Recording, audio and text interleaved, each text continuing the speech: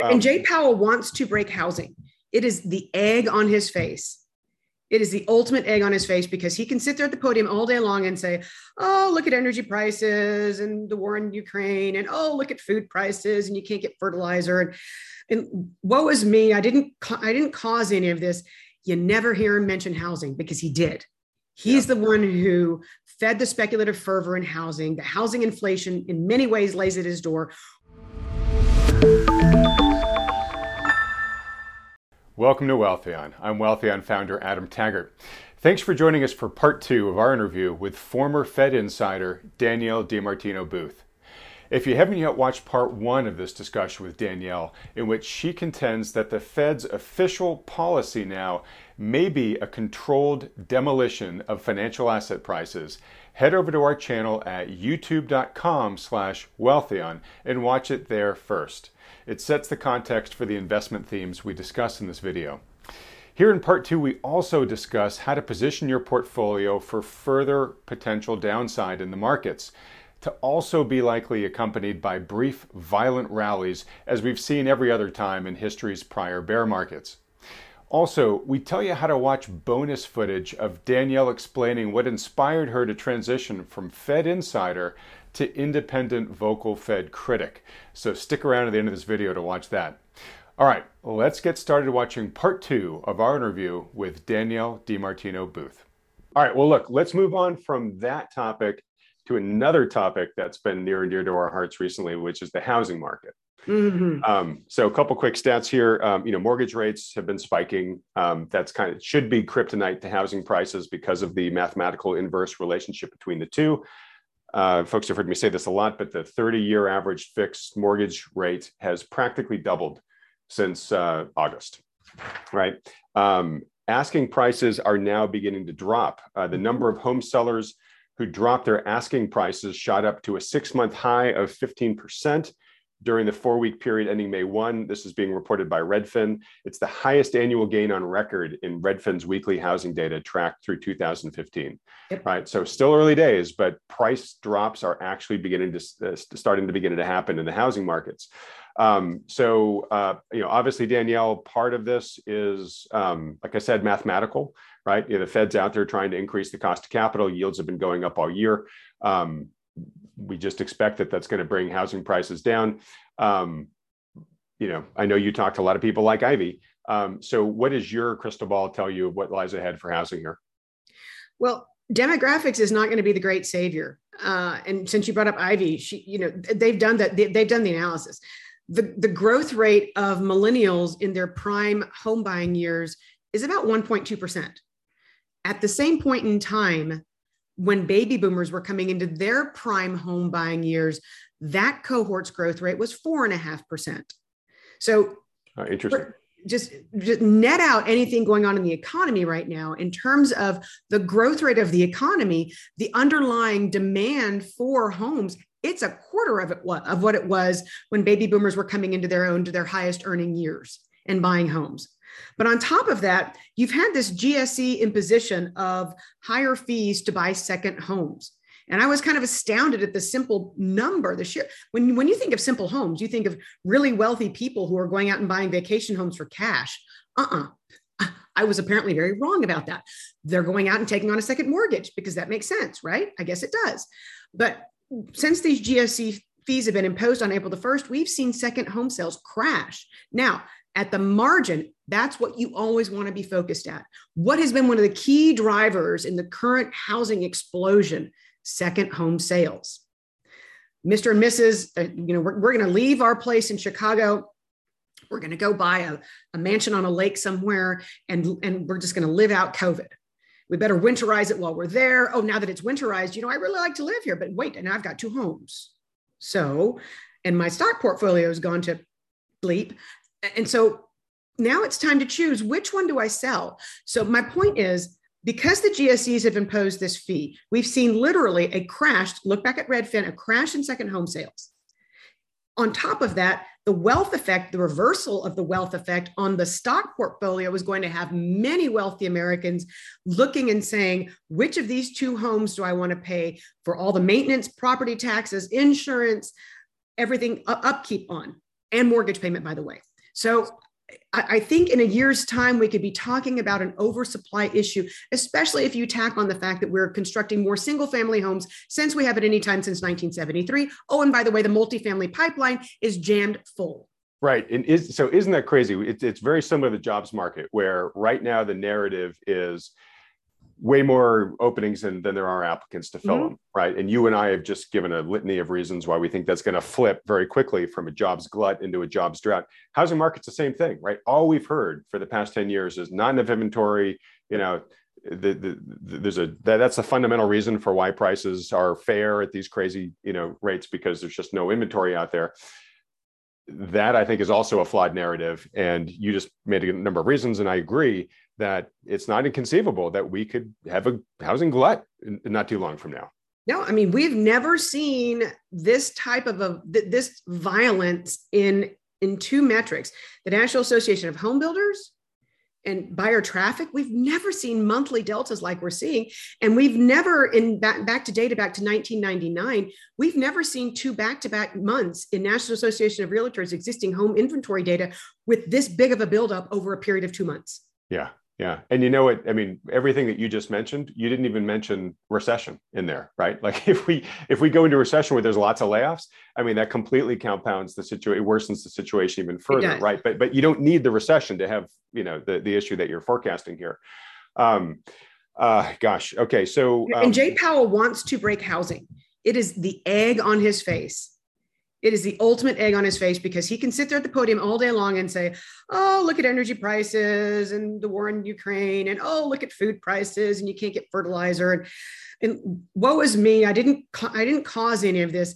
You never hear him mention housing, because he did. He's the one who fed the speculative fervor in housing. The housing inflation in many ways lays at his door.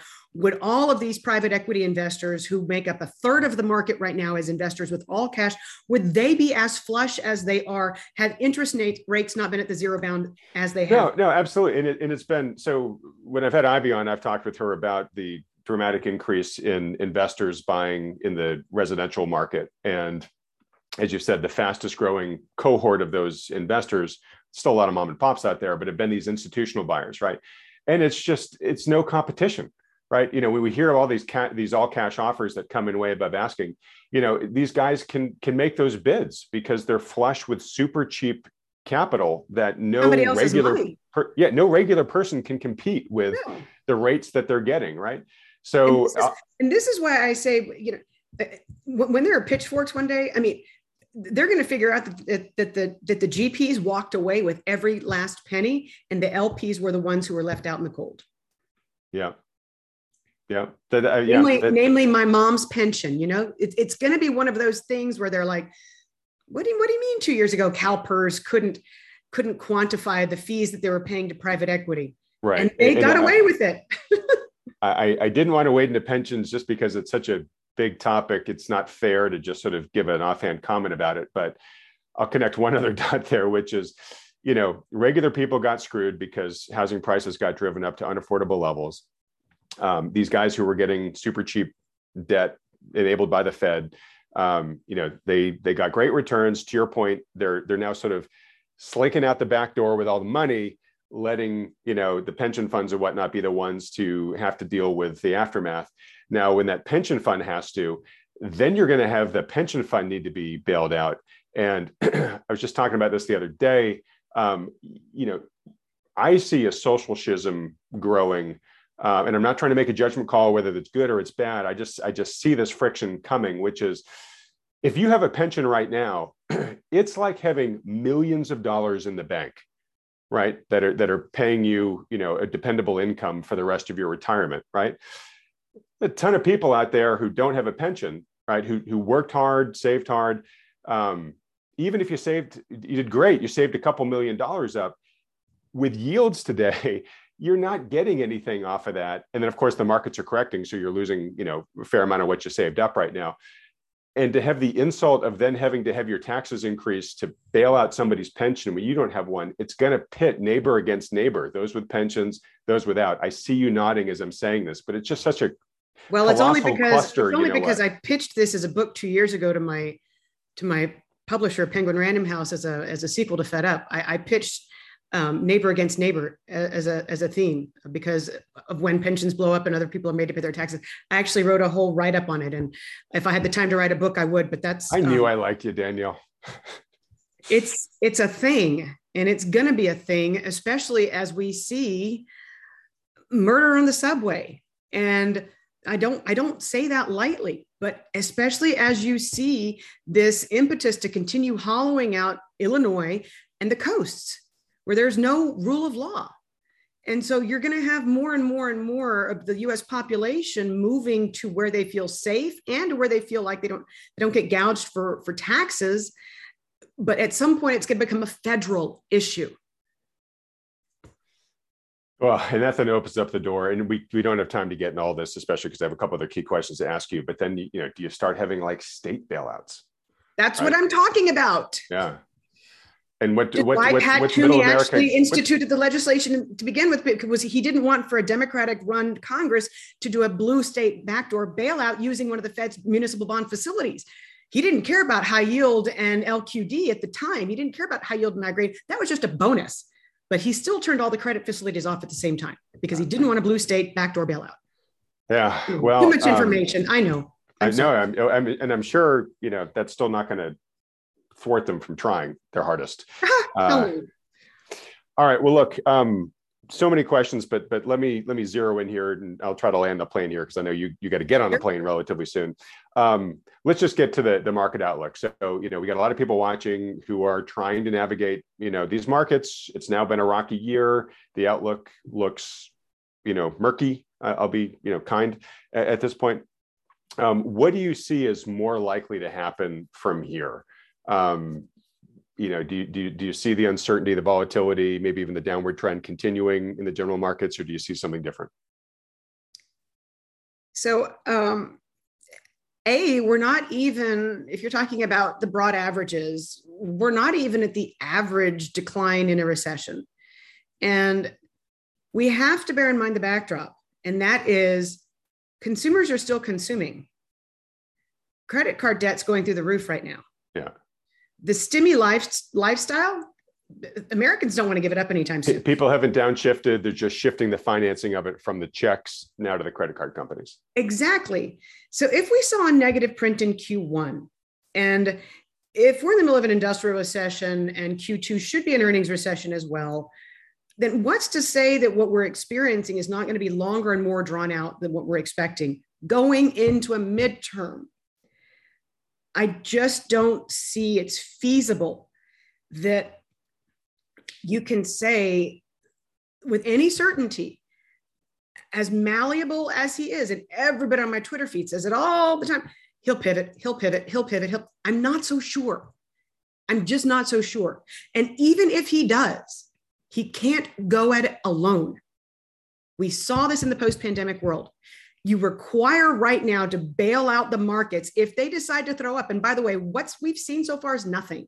But if markets decide to truly get upset, you need a combination in equal forces of fiscal and monetary stimulus.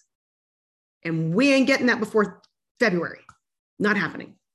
So no, I don't see that there's any, we can have technical rallies, we can have passive fund flows that create earth-shattering rallies on any given day. But in the end, I think the fundamental narrative is too strong, and we're not there yet. We're not technically quite in recession yet for us to be able to say, all clear with the stock market.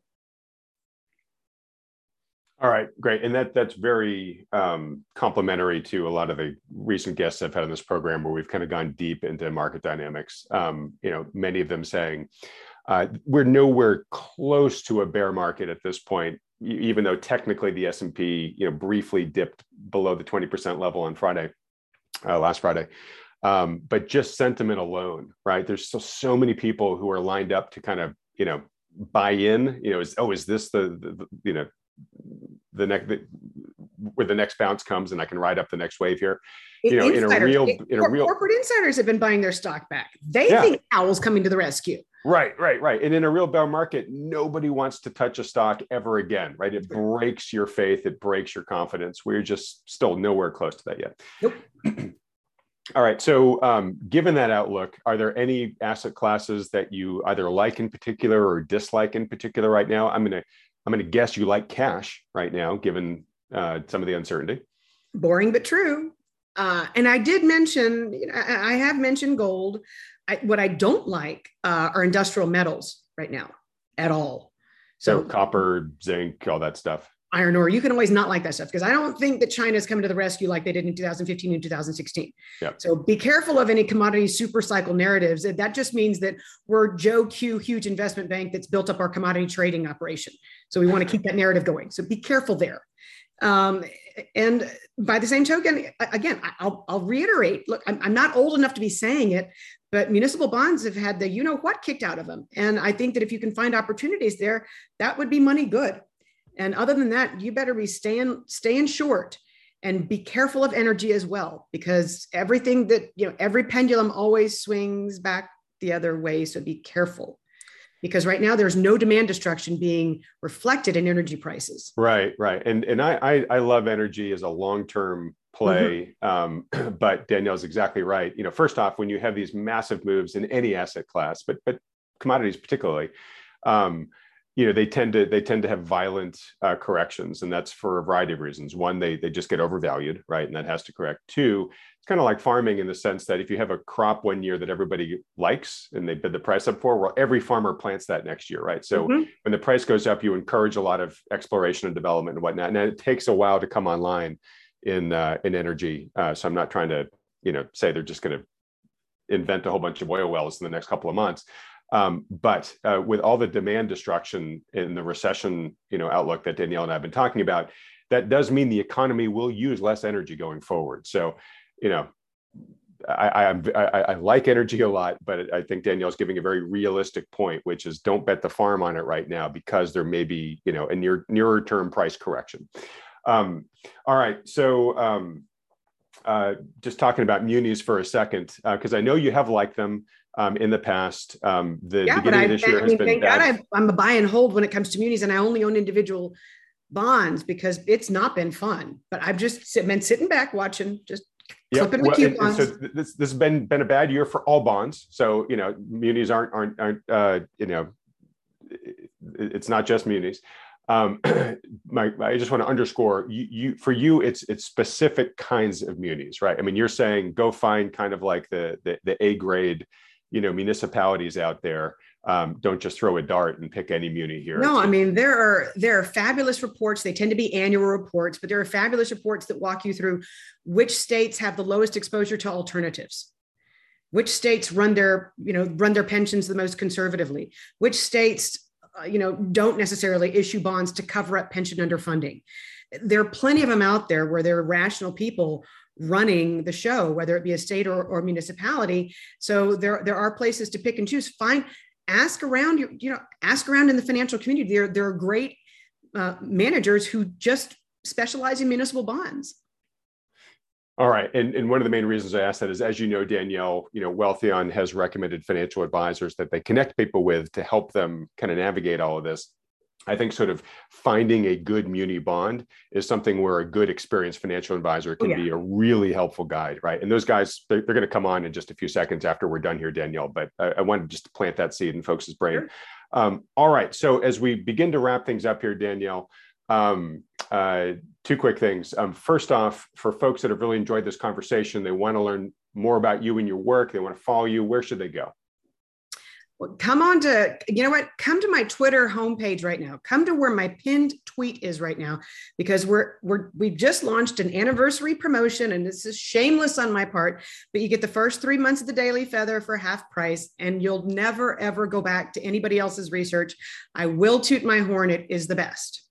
But we're in the middle of an anniversary. It is the best. It is the best. It is. And our QI Pro is even better, but come to my Twitter feed because I've got a pinned tweet that'll take you exactly to where that promotion is. And if you don't follow me on Twitter, then you clearly need to get out more, or follow me on Twitter, and then you can stay in. Okay, great. Well, Danielle, when we edit this, we will put up your Twitter handle here on the screen, so folks know exactly where to go. All right, folks, stick around at the end of this video. I'm going to ask Danielle answers a bonus question for me. Just go to wealthion.com DMB, and I'll just give that out there as a teaser, but you're really going to enjoy it. All right, Danielle, thanks so much for coming on. Can't wait to have you back on again the program soon. Thanks so much for your time. Thank you. Well, all right, now's the time on the program where we bring in the lead partners from New Harbor Financial, one of the financial advisors endorsed by Wealthion. We're going to react to what Danielle said. They're also going to talk about a bit about what the markets have been doing since they were on last week. Mike and John, great to see you guys again. John, why don't we start with you? Hey, just a heck of a barn burner of an interview with Danielle. I'd love to get your reaction to it, but specifically to her point that the Fed policy may have shifted now into what she called a controlled demolition of financial asset prices. What's your reaction to that? Yeah, thanks, Adam, for having us again. Always love hearing what Danielle has to say. What a fascinating perspective she has, especially given, as you put it, and she acknowledged was a fitting description. Served her time at the Dallas Fed, and she spoke very highly of at least her experience there, especially working under Richard Fisher, but also, and through her book, Fed Up, I think is the name of the book, right? Yes.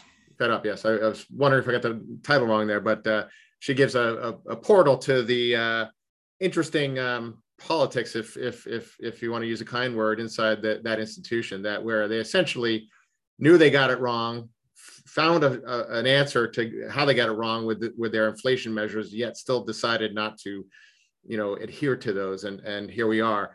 But yeah, the controlled burn concept, I think it's really, really fascinating in that I think it's a way of saying that they've got to kind of talk outside of both sides of their mouths. She raises the notion or the possibility, and Governor Bostic, floated the trial balloon about, hey, maybe we can pause rate increases come September timeframe or something like that.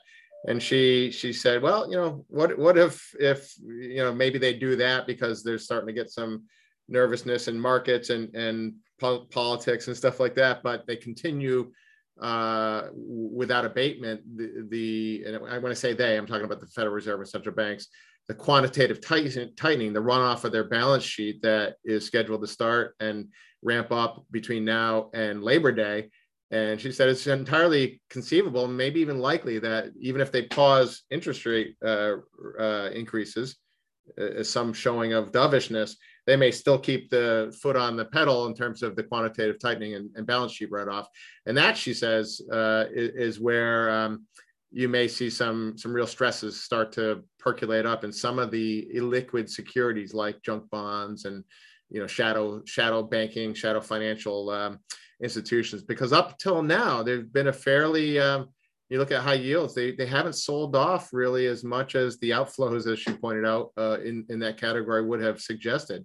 Still pretty orderly, indicative of maybe some selective selling of some of the higher quality stuff, even within the junk universe, and really the real toxic stuff hasn't had to been tested yet. And that she raises as one way the Fed can kind of try to still be true to its need and mandate to keep inflation somewhat in check, but also knowing that doing so could really cause a tizzy in markets. Yeah. So, and of course, yeah, her as we talked, she and I talked, the issue that just sort of corporate America is facing here is that the cost of capital is going up, right? The cost of debt's going up. But also, and this is what she was really emphasizing, what you're pointing out here, is that the quantity of credit may start shrinking, right? And as I already explained, that really does constrain both economic opportunity and growth. But if you're a zombie company, that's like a 1-2 punch. I mean, it's, that really could start getting a lot of the weaker players to start failing in the system here. I like the fact that she'd used the word controlled demolition. I like the fact that you used the word controlled burn there, John, because we have often on this program sort of used the forest management analogy. right? That if you don't do selective burning in a forest and clear out the dry tinder, and it just builds and builds and builds over time, yes, you can try to keep the forest from burning for as long as possible. But once it does catch fire, you're going to have a much bigger conflagration because you have all of that, years and years of buildup of tinder there. And that's the risk that we've been warning about, where the Fed has been intervening for a decade plus, trying to prevent any kind of down cycle. And that's sort of the equivalent of not letting any controlled burns happen in a forest fire. So now we're at risk of a big conflagration. We've already lost 20% in the stock market, 30% in the bond market so far, or sorry, in the 20% in the S&P, 30% in NASDAQ this year. And maybe even have risk of losing even more. And I think the Fed could be now saying, you know what, controlled burn is the way. So, we don't want to do things so drastically that we drop the market 30% further overnight. But if we drop it 30% further over the next 6 months, 12 months, whatever, we can live with that. So reason why I'm sort of reharping on this is I think there's a lot of investors out there who have been long, have taken their lumps this year, but are still in the mindset of like, okay, this too will pass. We're going to get back to normal, where the dips get bought and the market goes back to new highs and whatnot. And I'm just saying, open your mind, open your perspective to the possibility. Danielle used the word probability, that may not happen from here. So Mike, what do you think? Yeah, I think that John covered it pretty well. I always love listening to Danielle DiMartino Booth. It's really refreshing. She's one of the few people, frankly, the only one that I know that has an insider view of the Fed and, has that perspective and has the courage to talk about it now. It takes a lot of courage to talk like that about what, about the experience of the Fed and what the Fed is likely thinking. We're talking a lot here about controlled burn, controlled demolition. Maybe that happens, maybe it doesn't. It's all speculation. It's true the Fed has been able to control the market to a great degree these last 10 or 12 years. And you say that investors have taken their lumps so far this year. It's true, down 20% on the S&P, 30% on the NASDAQ.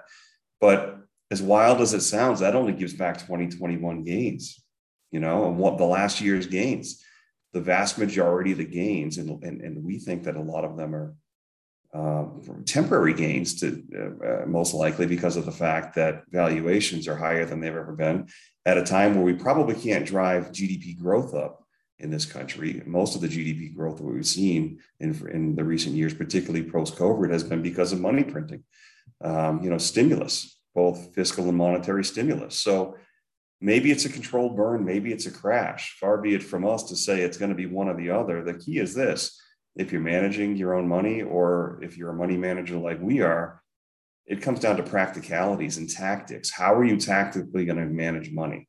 We believe that tactically we have to be positioned now for downside surprises, because in an overvalued system like this that's starting to show cracks, and the first signs of breaking down, the surprises come to the downside in bear markets. So we think that one likely started. And if you look at the broad market, the Wilshire 5000, it topped in November. And here we are 6 months later, and we're still wondering, is this the start of something, or are we going back to the buy the dip mentality and right to new highs? Nobody knows for sure, but really you should be positioned now for downside surprises. I think that's how I would sum that up. Yeah, a couple of things about that, Mike. First, to your point about Danielle's transition from somebody who worked inside the Fed, but now outside and lets us see through her former insider eyes. Just a reminder, folks, after you watch this video, go watch the bonus video where I asked Danielle what inspired her to make that transition. It's a great answer. That's over at wealthion.com/DMB. I'll put that URL up right at the end of this video, but that's a great segue to watch after you've watched this one. Yeah, Mike, so totally agree with you. And we'll talk about this in just a moment about, positioning for further downside action. That said, we do have to be careful that nothing moves in a straight line. And even the worst of, worst periods for the stock market in history were punctuated by just absolute, face ripping relief rallies. And in the Q&A the live Q&A with the Wealthfront audience that we recorded earlier this week, and I had you guys and Lance Roberts there, we talked a bit about this. In fact, folks, if you haven't watched that, it's a great hour and 20-minute session. I'll put up a link to it right here so you can go watch that too. But John, let's talk about this for a second, because a lot of people have been looking at the current technical level that we're at, expecting some sort of bounce. We talked about how oversold elements of this market were, especially long bonds. I know you guys took a position in the TLT fund, expecting a bounce there. Talk about the need to be at least cognizant of the potential for these short-term rallies while still positioning for a longer-term downtrend. Yeah, well, the first thing is to realize that some of the largest one-day or two-day rallies in history have come in the context of, really massive down bear markets. And there are a couple of slides here we can repeat that we covered during the Q&A you just referenced. So for example, if we look at going way back to the 1973-74 bear market, and this one's interesting and has some relevance, we think, to today because of not only were stocks overvalued then, not nearly to the degree they are now, but it was also a regime where inflation started to become a noticeable problem that the Fed finally got off the couch, so to speak, to start to address. So you can see this chart here shows a massive decline from almost 120 in the market. These are obviously much smaller numbers back then, to about as low as almost 60. By 74, and the quote here is from a recent article in the Wall Street Journal. It says in 1974, the Fed kept raising rates even as a recession took hold because it was running to catch up with inflation. The result was a horrible bear market interspersed with soul destroying, and that's a really interesting choice of words, temporary rallies, two of which were 10%, 2 8%, 2 7%, but each one was snuffed out. It took 20 months for the ultimate low to get reached, and that ultimately didn't happen until the Fed kind of started talking about, hey, we're done raising rates. So that's one example, and of course we can look to the housing bust of 07-08. That we saw rallies of 8%, 12%, 7%, 18%, 24%, all in the context of a approximately almost 60% decline, even more if you don't include dividends. So the concept of these rallies over short numbers of days can really suck people into not realizing that we're in a major regime change. And this housing bust, bear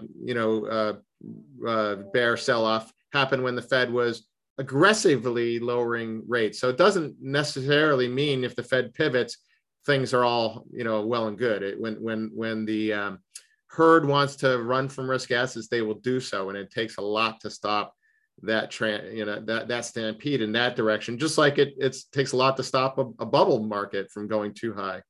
But there are technical tools that one can use, like we often look at, things like moving averages, statistical deviations around trend lines. We just today or in recent days are bouncing off another 2 standard deviation sell off on the 50-day moving average. So we're getting a little bit of a bounce here, but these are tools that are useful. They're not foolproof by any stretch, but they're useful to kind of time and at least in a very tactical, risk managed way, toe dip into some of these tradable rallies that oftentimes can occur during a much longer bear market.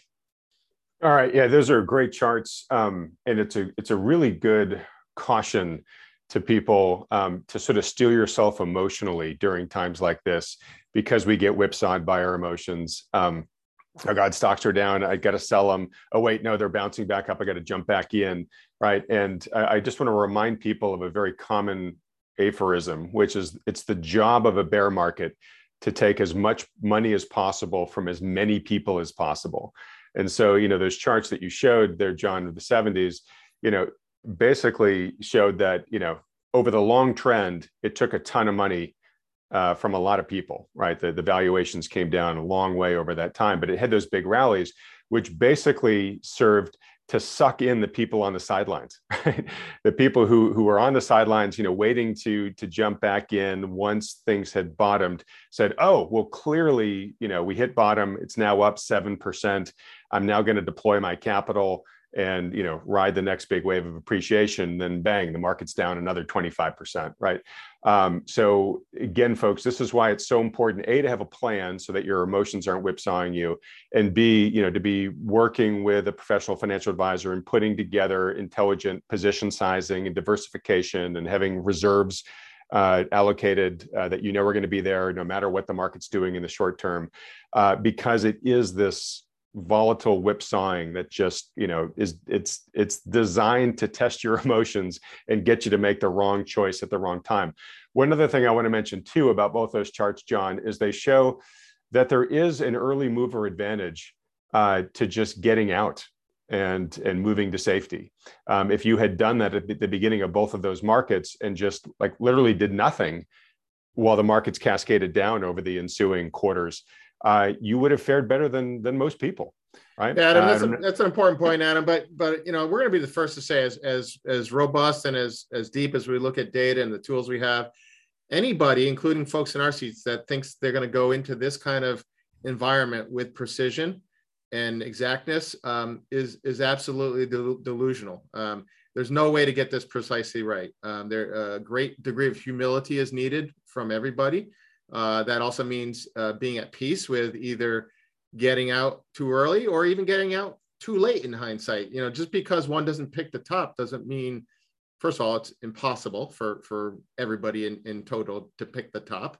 But that shouldn't be the measure of success. That, you know, prudent thinking here and now, every day, every new day is what the standard should be, not, you know, what the past has chained you to. And this gets to the, you know, the psychological shackles that, you know, folks often have, and many advisors too. It's a very psychologically powerful thing. You know, the shackles of, oh, I should have sold, you know, 2 weeks ago when things were higher. I'll just wait to get there. Well, what if they don't get there? And in fact, we've seen in those two charts, they may never get there for many months, if not years. So it's really important to kind of, you know, try to think clearly without any baggage each day. Well, I completely agree. And we should have talked about this last week, right, with the sunk cost fallacy, right, which is sort of what you're talking about there, John, where your decision making is being driven by what's happened in the past. And at the end of the day, it doesn't matter what's happened in the past. You just want to be making the decision from this point going forward. You know, what's the best decision you can make given the best information you have available to you at the time, which of course, that's again when our emotions, you know, get in the way and force us to make really bad decisions here. And just getting back to the point I wanted to make here, which is, you know, like I said, if somebody had just moved to cash and just gone to safety at the beginning of all that, they would have ended up doing quite well. Now, to John's point, nobody knows if we're going to follow a similar trajectory downwards from here. We don't know with certainty. We think the probability is high enough not to be dismissed. I just want to say that you know, the downside to playing it safe now is getting a lot lower. Right. That's sort of what I'm trying to drive home here. All right. Now, Mike, heading to you, let's talk just real briefly about and I don't know if I yet want to officially declare it a bounce, but in TLT, which is the long U.S. Treasury position that we've been talking about for a number of weeks, that you guys have taken a relatively recent position in, as has our other advisor, Lance Roberts, that has had a good week so far this week. So what's going on there? We have taken a position in long-term bonds, and of course, always the disclaimer, not a recommendation, but long-term bonds are best represented or easily represented by TLT. They basically got oversold. The bond market anticipated the Fed's moves, priced in very quickly the anticipated, I think, 2.25% rate increases, and we think overshot a little bit, or at least got to a level where the prices would stop going down on bonds, or the prices would stop going up on yields. The 10-year yield went from something like, I want to say 2% up to about 2.5, 2.6 quickly. We thought it might stop there. It actually shot above 3, I think close to 3.1 almost. So it went a little bit further than we thought, and we started to build a position a little bit too soon, actually, in hindsight. And that goes to John's point about you're never going to get this exactly right. You don't have to get it exactly right. You have to have a plan.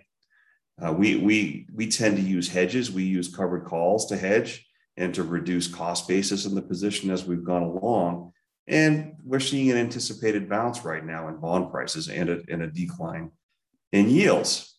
Long term, for periods of like 1 year or more, we don't really think that long-term bonds are a good place to be. There's a whole lot of other concerns that we're concerned about long term. I guess we'll evaluate what it looks like when we get there. But our thinking on this position is more of a short-term position, maybe something less than 12 months. So bonds are starting to bounce, and we just continue to work the position. All right. And let me just ask again, because we've talked about this position a fair amount over the past several weeks. What will determine your decision to exit the position? Is there a particular price target you're looking for? Is it a set of macro conditions? Whether you're selling at a gain or at a loss, kind of what goes into your calculus to say, okay, you know what, we entered this as a short-term position. It's time to exit because either we got the return we wanted, we're afraid it's just not going to, work out the way that we wanted, or whatever. Mm-hmm. We try really hard not to worry about a gain or a loss because the market ultimately doesn't care. We try to think about what's the right choice now, today.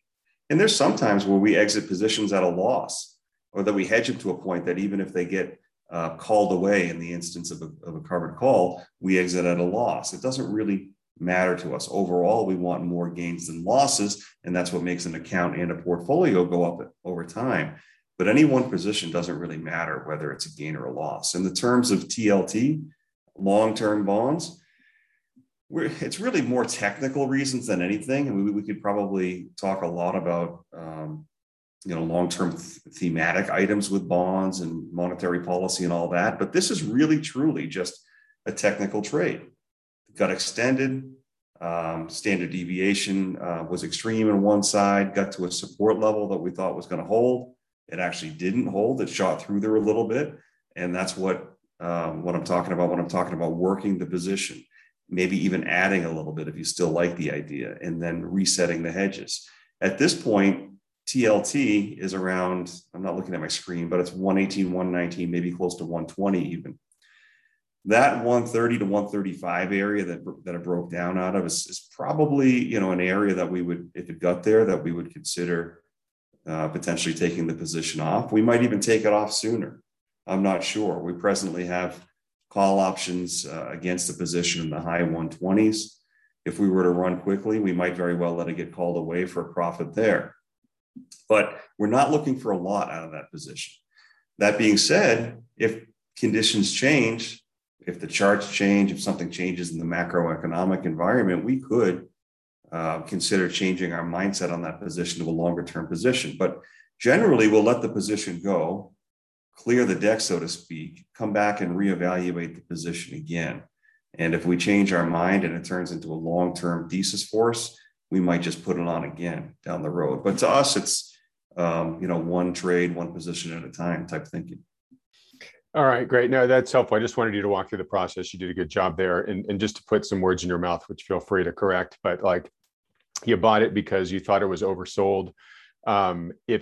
If the technicals show at some point, wherever the price is, that it's no longer an oversold territory, that may be a reason where you would say, okay, that's why we bought in. That's no longer the case anymore. We're getting out regardless of where the price is. And what I liked about your answer, Mike, is it also underscored the we wake up every day and we look at the portfolio and what we have, and we ask ourselves, regardless of how it's performed until now, do we think it's the right thing to be holding going forward? I see you nodding as I'm saying. That's absolutely correct. We will sell at a loss.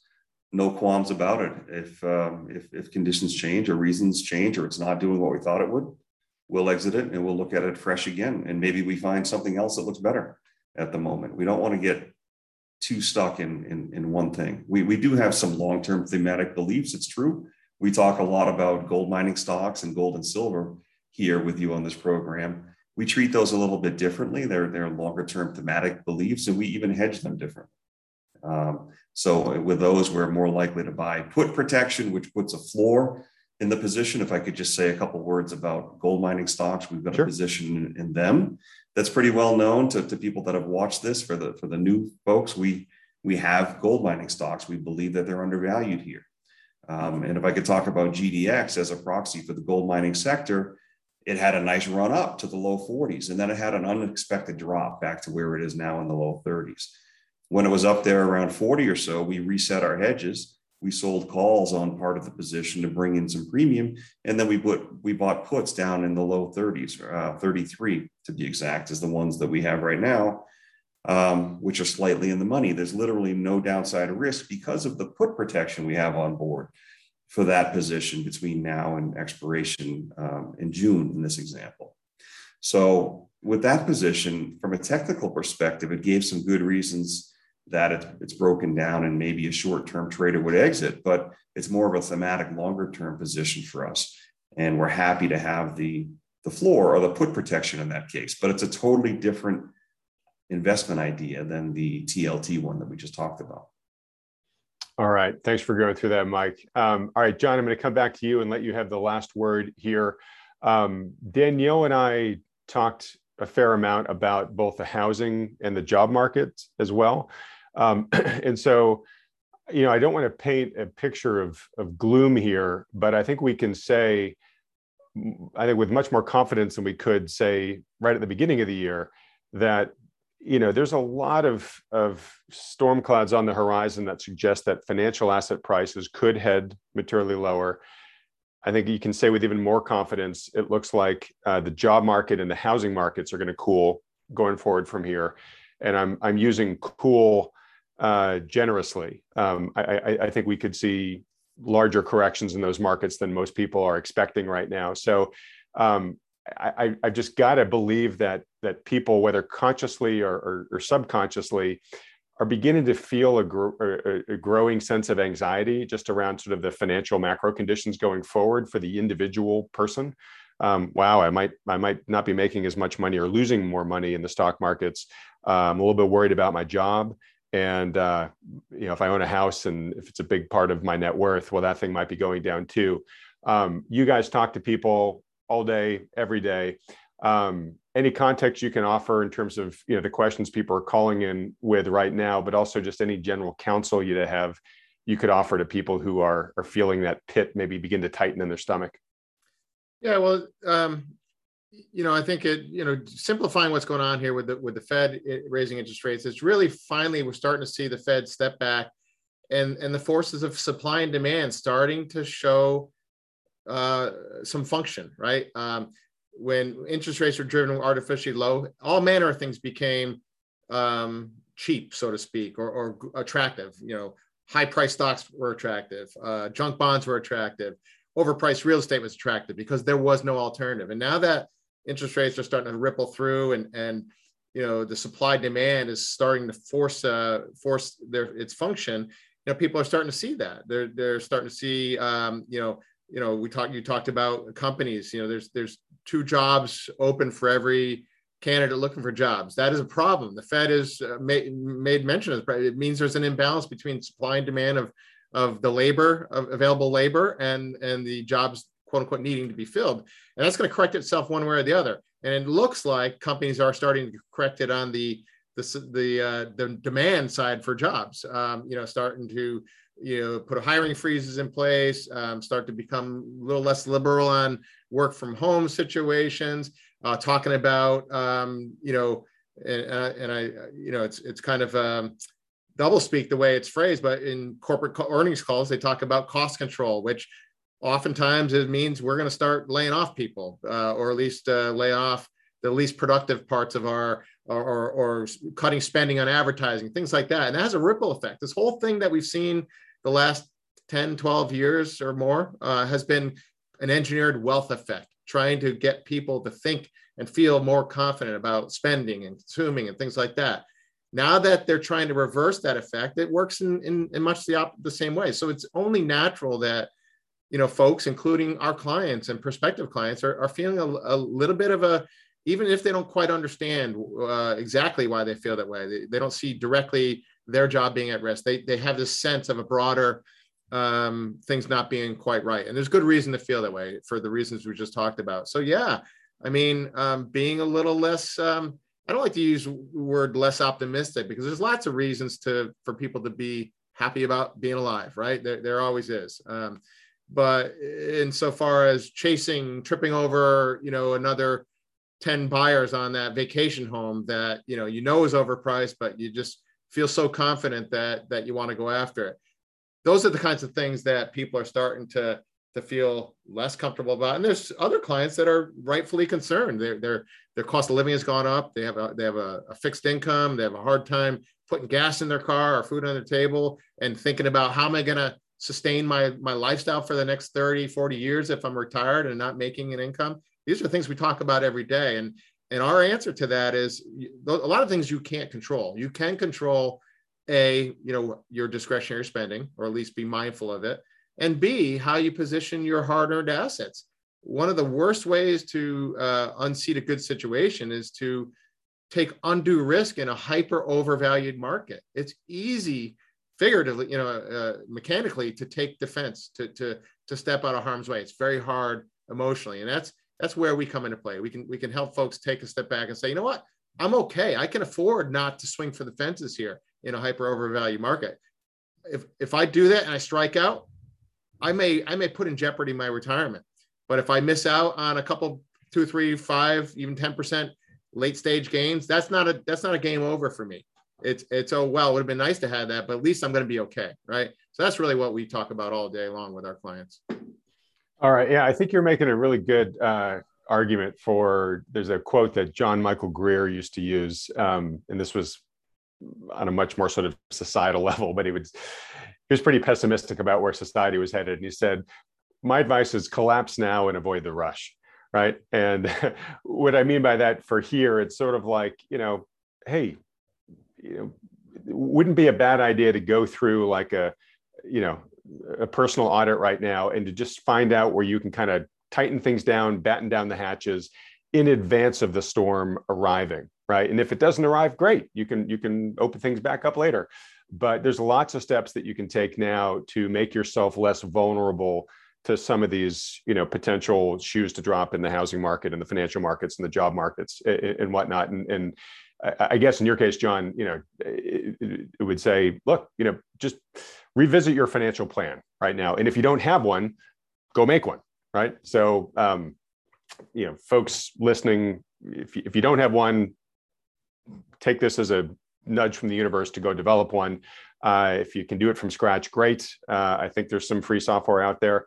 I think you're much better served working with a professional financial advisor. And if you have a good one, stick with them. But if you don't, consider talking to Wealthion's recommended financial advisors like Mike and John. If you want to learn how to do that, just go to Wealthion.com, fill out the short form there. It doesn't cost you anything. Don't have to work with there's no commitment to work with anybody. It's just to literally help you get the ball moving in your life in this way. Also, as I mentioned earlier, too, if you are employed and you are an employee, meaning you get a paycheck from somebody, I would highly recommend you go read our free layoff survival guide at Wealthion.com/layoffs. Total free resource. I just think it's really useful, sort of pre-preparation knowledge to read through and ask yourself, do I see any of these warning signs in my career? And are there things, can I take any of those steps now that just in case my company starts tightening its budgets, announcing layoffs, et cetera, I've put myself in the best position possible for that potential. All right, let's see here. So folks, if you have enjoyed this interview with Danielle, would love to see her back on the program and other great guests like her. Please support this program by hitting the like button and then clicking on the red subscribe button below. I got to say too, folks, after this video ends, just go watch Wealthion.com/DMB for the quick, I think it's like 5 minutes, but the quick backstory for how Danielle went from working inside the Fed to now being one of the independent and more critical voices of the Fed on the outside. It's really pretty fascinating. John and Mike, thanks so much for joining me again this week. Whatever happens next from here, we'll be tracking it together on this program next week. Everybody else, thanks so much for watching. Thanks, Adam. It was fun as usual. See you soon. Thank you again, Adam. See you soon. If you'd like to schedule a consultation with one of the financial advisors at New Harbor Financial, simply go to Wealthion.com. These consultations are completely free and there are no strings attached. The good folks at New Harbor will simply answer any questions you have about your investment goals or your portfolio and give you their best advice given their latest market outlook. They're willing to do this because they care about protecting people's wealth, and because Wealthion has connected them with so many thoughtful investors just like you over the past decade. We started doing this because so many people have approached us in frustration, looking for a solution because they're feeling out of alignment or downright ridiculed by the standard financial advisors who have been managing their money. You know the type. The kind that just pushes all of your money into the market, scoffs at the idea of owning gold, and when you bring up concerns about the market's sky-high valuations, they say, "Don't worry, the market will always take care of you." For many of the reasons discussed in today's video, we think this is one of the most challenging and treacherous times in history for investing. We strongly believe that today's investors are best served working in partnership with a conscientious professional financial advisor who understands the risks in play. Now, we're agnostic which professional advisor you work with, as long as they're good. If you're already working with one, that's fantastic. Stick with them. But if you don't, or are having trouble finding one you respect or trust, then consider talking to John and Mike and the team at New Harbor. Now, for those about to ask, yes, there's a business relationship between Wealthion and New Harbor, which we've put in place to make sure everything is handled according to SEC regulations. All the details on this are clearly provided on the Wealthion.com website. Also, it's important to note that New Harbor is able to work with U.S. citizens, green card holders, and those with existing assets in the USA. But for regulatory reasons, they aren't able to take on non-U.S. clients. All right, with all that said, if you'd like some insight and guidance on how to protect your wealth during this unprecedented time in the markets, go to Wealthion.com to schedule your free consultation with the good folks at New Harbor. Thanks for watching.